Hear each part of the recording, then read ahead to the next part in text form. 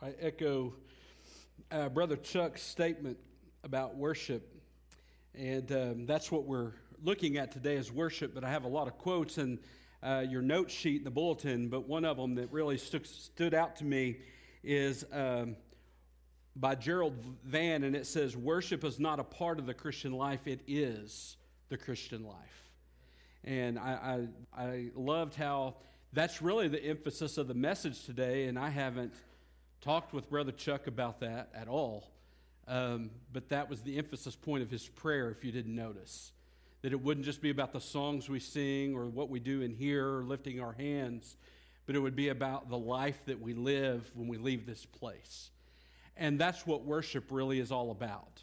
And so this morning we are, as we continuing in our series on God's Dream Team, the church, and beginning again to look at the different things and the different ideas of what it takes for the church to truly be the church He's called us to be, or that He desires for us to be. We're going to look at this very essential topic, and I'm very specific in what we're looking at, and it is the topic of worship, okay? Worship. And the reason why I want to be very specific is because I believe in our culture today, we have a lot of misunderstanding about what true worship really is. But one of the things I've always liked hearing or listening to are oxymorons. And if you don't know what those are, it's basically two words when put together. They're completely opposite words, but when you put them together, they make a thought. And then here's some of my favorite ones, like act naturally, okay? Or good grief, okay? Yeah. Or sweet sorrow. Jumbo shrimp, okay? I've never understood that. Same difference. I use that one all the time. Same difference. How can I don't understand that. Pretty ugly. Okay, that's I've been called that a time or two. Freezer burn, small crowd, and working vacation. I think I've done that a time or two. Exact estimate. Yeah, and my favorite. Government organization. Yeah, that's my favorite. Definitely doesn't go together. But here's another self-contradictory phrase that I hear sometimes, and that is boring worship. Boring worship. In various surveys, when people have been asked why they don't attend worship services or why they don't go to church, often one of the more prevalent replies is that church or worship is boring. Now, let me say that I recognize that sometimes a church service may seem a little dull, particularly to a lost person, and I understand that. I want to suggest to you this morning that true worship is anything but boring, because true worship isn't a church service. True worship isn't a song. True worship isn't reading your Bible. True worship isn't giving an offering. True worship is about something else altogether. However, each of those things that I mentioned are avenues for worship, but they don't define worship. And so this morning, as we begin to look at this, I want you to understand that the very essence of what worship is does not allow us to be bored. And I think about this because one of the quotes that's in the back of your bulletin there is by A.W. Tozer, and he wrote that any man or woman on this earth who is bored and turned off by worship is not ready for heaven. I want you to think about that for a moment. Any man or woman on this earth that is bored or turned off by worship is not ready for heaven. Now, as we begin to understand what worship truly is today, I believe that you're going to start to make sense of what that really means to us, and that worship is anything but boring. And when we truly understand what worship is, it doesn't allow us to be bored. And so we're going to look at this today by looking at a couple texts. The first one is in John chapter 4. So if you have your Bibles, I'm going to ask you to stand with me for the reading of God's Word this morning in John chapter 4. Excuse me. Jesus has encountered this woman at the well, and they kind of begin to talk and do some different things. And as soon as she realizes that Jesus is a Jew, she begins to question him about worship, and particularly that she was a Samaritan and he was a Jew, so they had two contradictory ideas about worship. And so Jesus is going to answer her question about worship starting in verse 21. And listen to what he says. We're going to read through verse 24. Jesus said to her, "Woman, believe me, the hour is coming when you will neither on this mountain nor in Jerusalem worship the Father.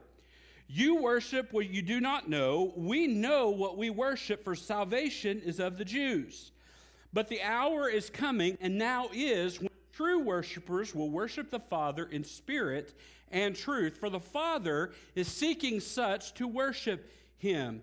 God is spirit, and those who worship him must worship in spirit and truth."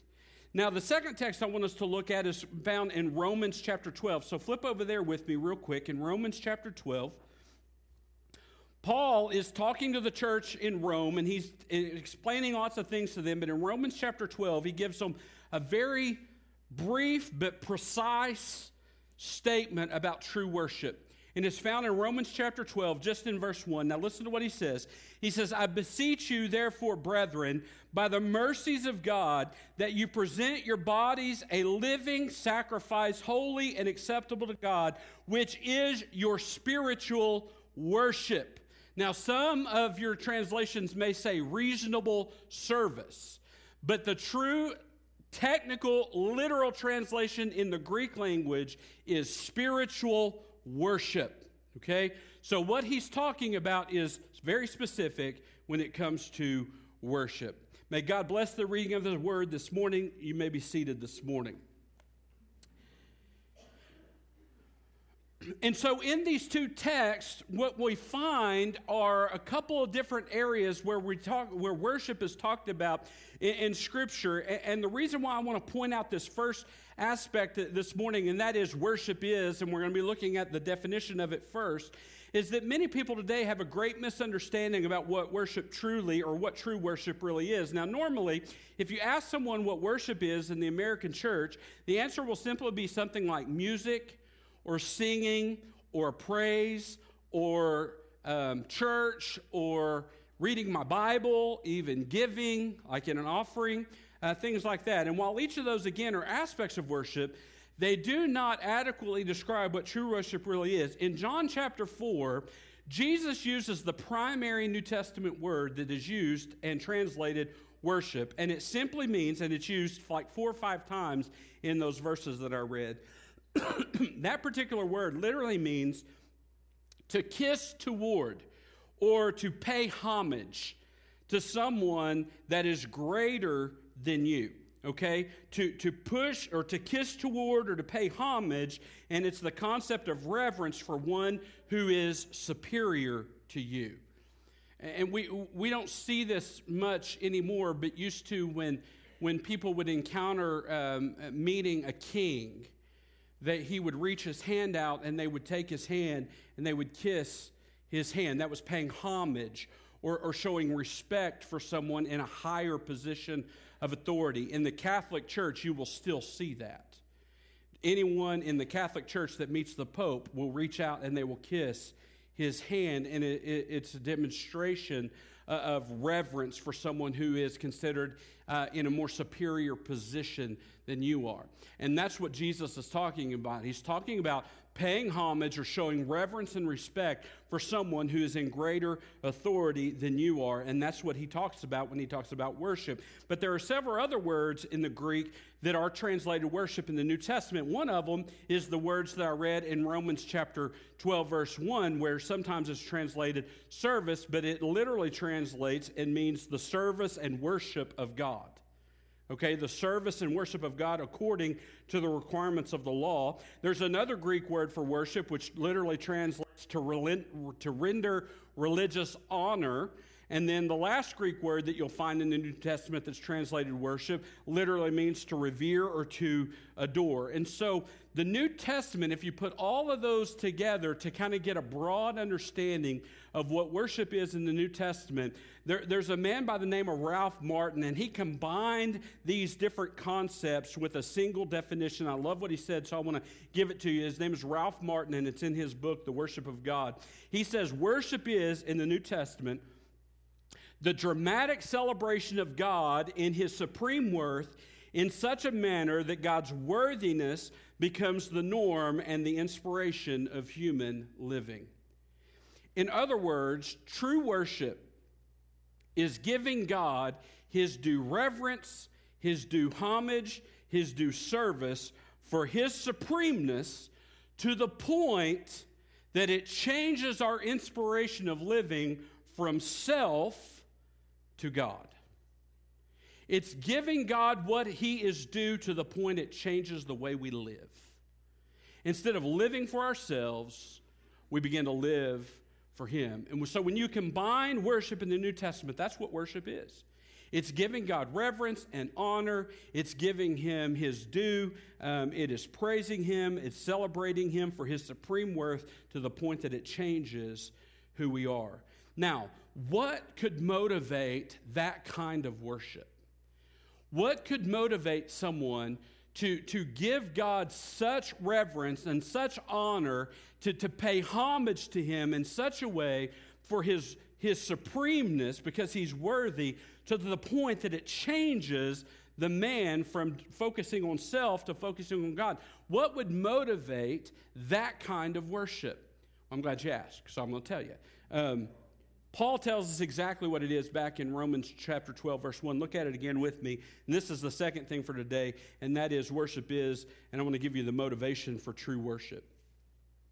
True worship is motivated. Look at it in verse 12, or chapter 12, verse 1 in Romans. He says, I beseech you, therefore, brethren, by the mercies of God, that you present your bodies a living sacrifice, holy and acceptable to God, which is your spiritual worship.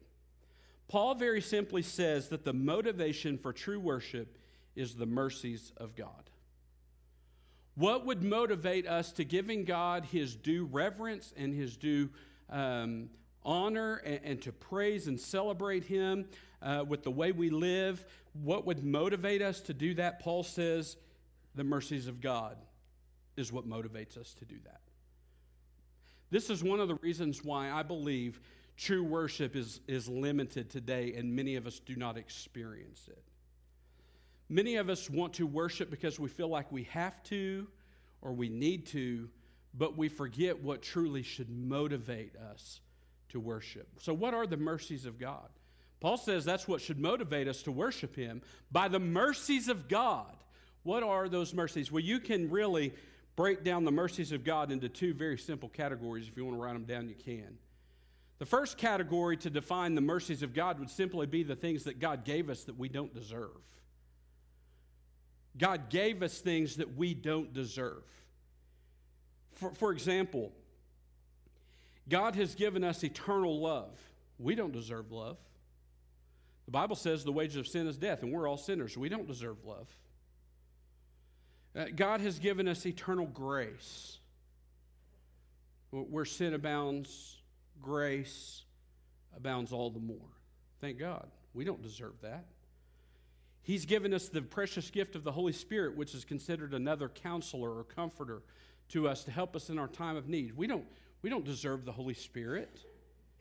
He's given us an everlasting peace and an eternal joy that we wouldn't have apart from him. He's given us saving faith.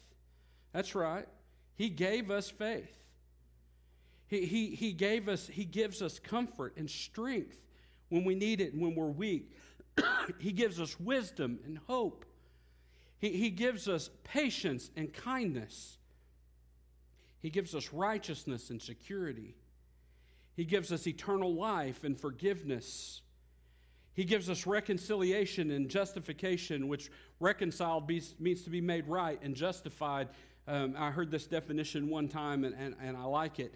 And the word justified is justified, never sinned. He justified us. He sanctified us. That means He set us apart. He's given us freedom, and He's given us an advocate before the Father Himself. That when we do mess up and we do make mistakes, and Satan takes that to the throne of God and tries to accuse the brothers, which is us, of what we do wrong, we have an advocate standing there pleading our case before the throne of God. We don't deserve that, and I could go on and on and on, but the mercies of God are the things that God's given us that we don't deserve. And sometimes we need to take a step back and realize all that He's given us, and then remember, we didn't deserve any of that. What would drive me to worship God with my whole life? Understanding what He's given me and I don't deserve it. It's a very humbling experience. But not only can we describe the mercies of God as the things He's given us that we don't deserve, you can also describe the mercies of God as the things that He doesn't give us that we do deserve. Things like condemnation. Things like judgment. Things like wrath. Things like death. Things like separation from Him. Things like punishment. Vengeance. Hell. Those are the things that we deserve. But by God's mercy, He doesn't give them to us. What would motivate someone to give God His due reverence and honor and glory, to pay respect for His worthiness and His superiority to the point that it changes the way you live? The mercies of God. And that's what we need in our lives when we do the various ways we worship. Those need to be on top of our mind. And so worship is paying reverence to God. It's giving Him His due reverence, homage, and service for His supremeness to the point it changes the way we live. It is motivated by simply the mercies of God that He's given us. That when we understand and have these incredible gifts, it motivates us to give God His due homage and service. But not only does Paul teach that true worship is motivated by the mercies of God, he also shows us the last principle, and that's where I really want to camp out on. And that is that worship is a way of life. It's not an event. It's not an activity. It's not a specific place, a specific day. It's not have to happen at a certain time, but worship is a way of life. And I believe that's a great mistake that is made in relation to worship that causes people to think worship is boring. Well, listen, if worship to you is an event, a place, a certain time, a certain date, yeah, those things can lend to being dull from time to time or being boring from time to time. I'll be the first to admit to you, not every sermon I preach sounds good to you. Not every sermon I preach makes you feel good. Not every one I preach makes you feel bad either. Not every sermon I preach is going to entertain you. Not every song we sing is going to be your kind of song or your kind of music. So if worship is a certain event, that lends itself to being boring from time to time. It's going to be dull. I'm telling you right now, there are times when I preach, I walk off and I'm going, God, are you sure this is what you've called me to do? Because it almost feels like the words get right here and just nosedive. Now, I'm not saying that's what they do, because I've actually found out that it's pretty much the opposite. When I think they nosedive, people get moved, and when I think I've hit a home run, nobody responds. It's amazing to me. But what I'm just saying is, if we say worship is a certain event, a certain thing, something we do, it's going to lend itself to being bored from time to time. But that's not what worship is. Worship is actually a way of life. Now, how do I know that? Go back to Romans chapter 12 real quick with me. Listen to what he says very specifically. Paul says, I beseech you, therefore, my brethren, by the mercies of God, that you present your bodies a living sacrifice, holy and acceptable to God, which is your spiritual worship. Now, I want you to think about that for a second. Paul says that we are to present our bodies to God as a living sacrifice, which is our spiritual worship. Does that sound familiar? If it doesn't, let me just draw your attention back to John chapter 4 real quick. You don't have to turn back there. I'll read it for you. But in John chapter 4, listen to what Jesus told the woman at the well. He says in John chapter 4, but the hour is coming, in verse 23, and now is, when true worshipers will worship the Father in spirit and truth. For the Father is seeking such to worship him. God is spirit, and those who worship him must worship in spirit and truth. And then Paul says that your spiritual worship is presenting your bodies to God as a living sacrifice. That's spiritual worship.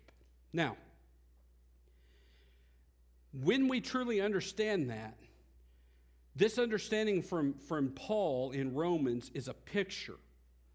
And it's a picture very specifically from the Old Testament where people would take their animals and they would offer them to God as a sacrifice. And Paul says we too are to make the same kind of sacrifice. Now listen, when they would take their animals to sacrifice in the Old Testament, that was worship.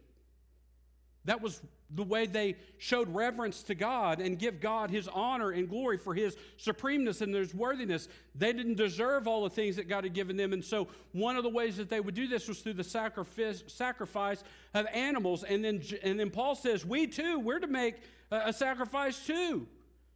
But notice the very profound difference. The believer's offering is not to be the sacrifice of an animal's flesh or an animal's blood. The offering and the sacrifice that you and I are to make are our bodies. We are to offer our body as a living sacrifice. A living sacrifice. And then when we do that, when we offer God our body as a living sacrifice, that is our spiritual worship. So worship is not about an event. Worship is our life. Worship is our lifestyle. It's everything that we do. A.W. Tozer says, true worship, worship that is pleasing to God, radiates throughout a person's entire life. A.W. Tozer also said, God's purpose in redemption is to make worshipers out of rebels. That we were once walking away from God, didn't want to have anything to do with God, to turn and now to honor God with our lives as a living sacrifice is how we truly worship. So when worship seems boring, and let me challenge you, it's more often than not because you have correlated worship with some kind of event that seems sometimes lifeless or dull. But worship isn't an event. Worship is a lifestyle. And the lifestyle is very specific, according to Paul. It's a living sacrifice. Now, let me explain that to you real quick in such a way that maybe this will kind of bring it all together. Because sometimes there's a misunderstanding about what a living sacrifice is. So let me point out four things real quick about what a living sacrifice is so we can truly understand that. A living sacrifice means a constant and continuous sacrifice, not just occasional dedication.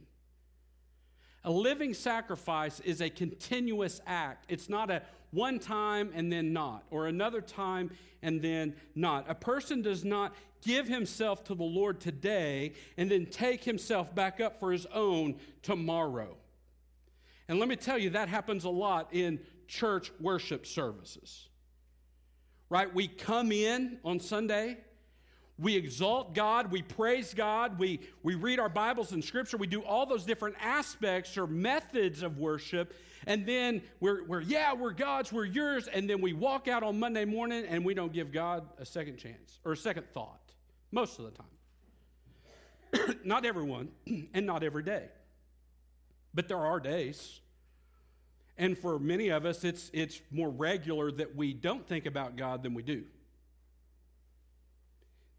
Just the day before, yeah, God, I'm yours. And then the next day, God tells you to do something. Me? No, not me, God. No. But a living sacrifice is continuously dedicated to Him, not just on and off. So a living sacrifice means that the person is dedicated to live for God and to keep on living for God, not just here and there, not just at church on Sunday or Wednesday, but every day. A living sacrifice, secondly, means that the person's sacrifice himself wherever he is.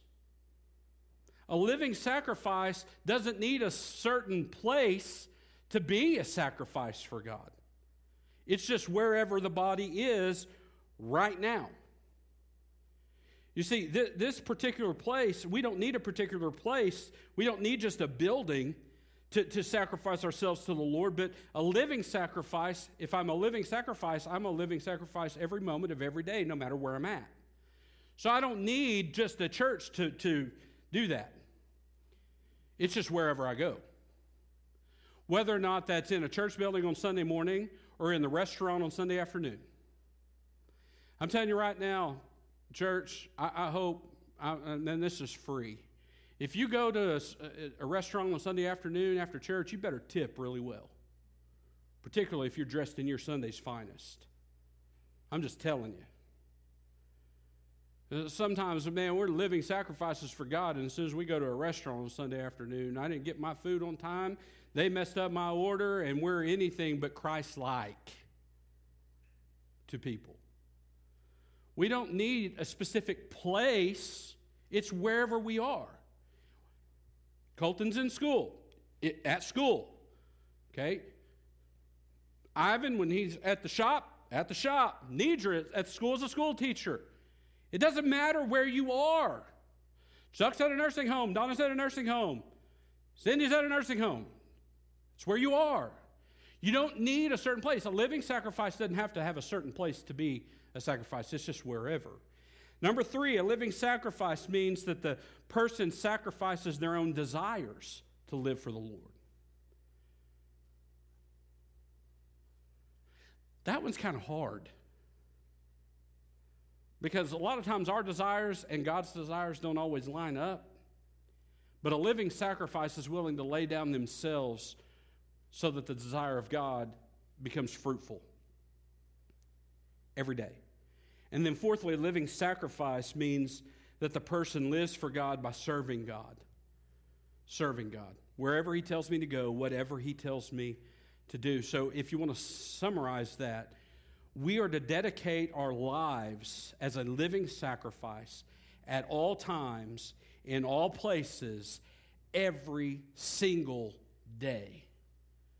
Worship is not an event to be attended. It's not a song to be sang. Worship is a lifestyle to be lived every moment of every day. And the church needs to have that kind of worship. Because the church is full of worshipers. If you read in the book of Acts, and you read the new church or the early church history, you will find that when people gathered together, there were different methods of worship that they used. They praised, they sang, they read their Bibles, they studied Scripture, they listened to people's preaching. But if you'll notice, they lived it out every single day. Did you notice there's very few times where Jesus just went into a room and taught His disciples something very specific? He did do that.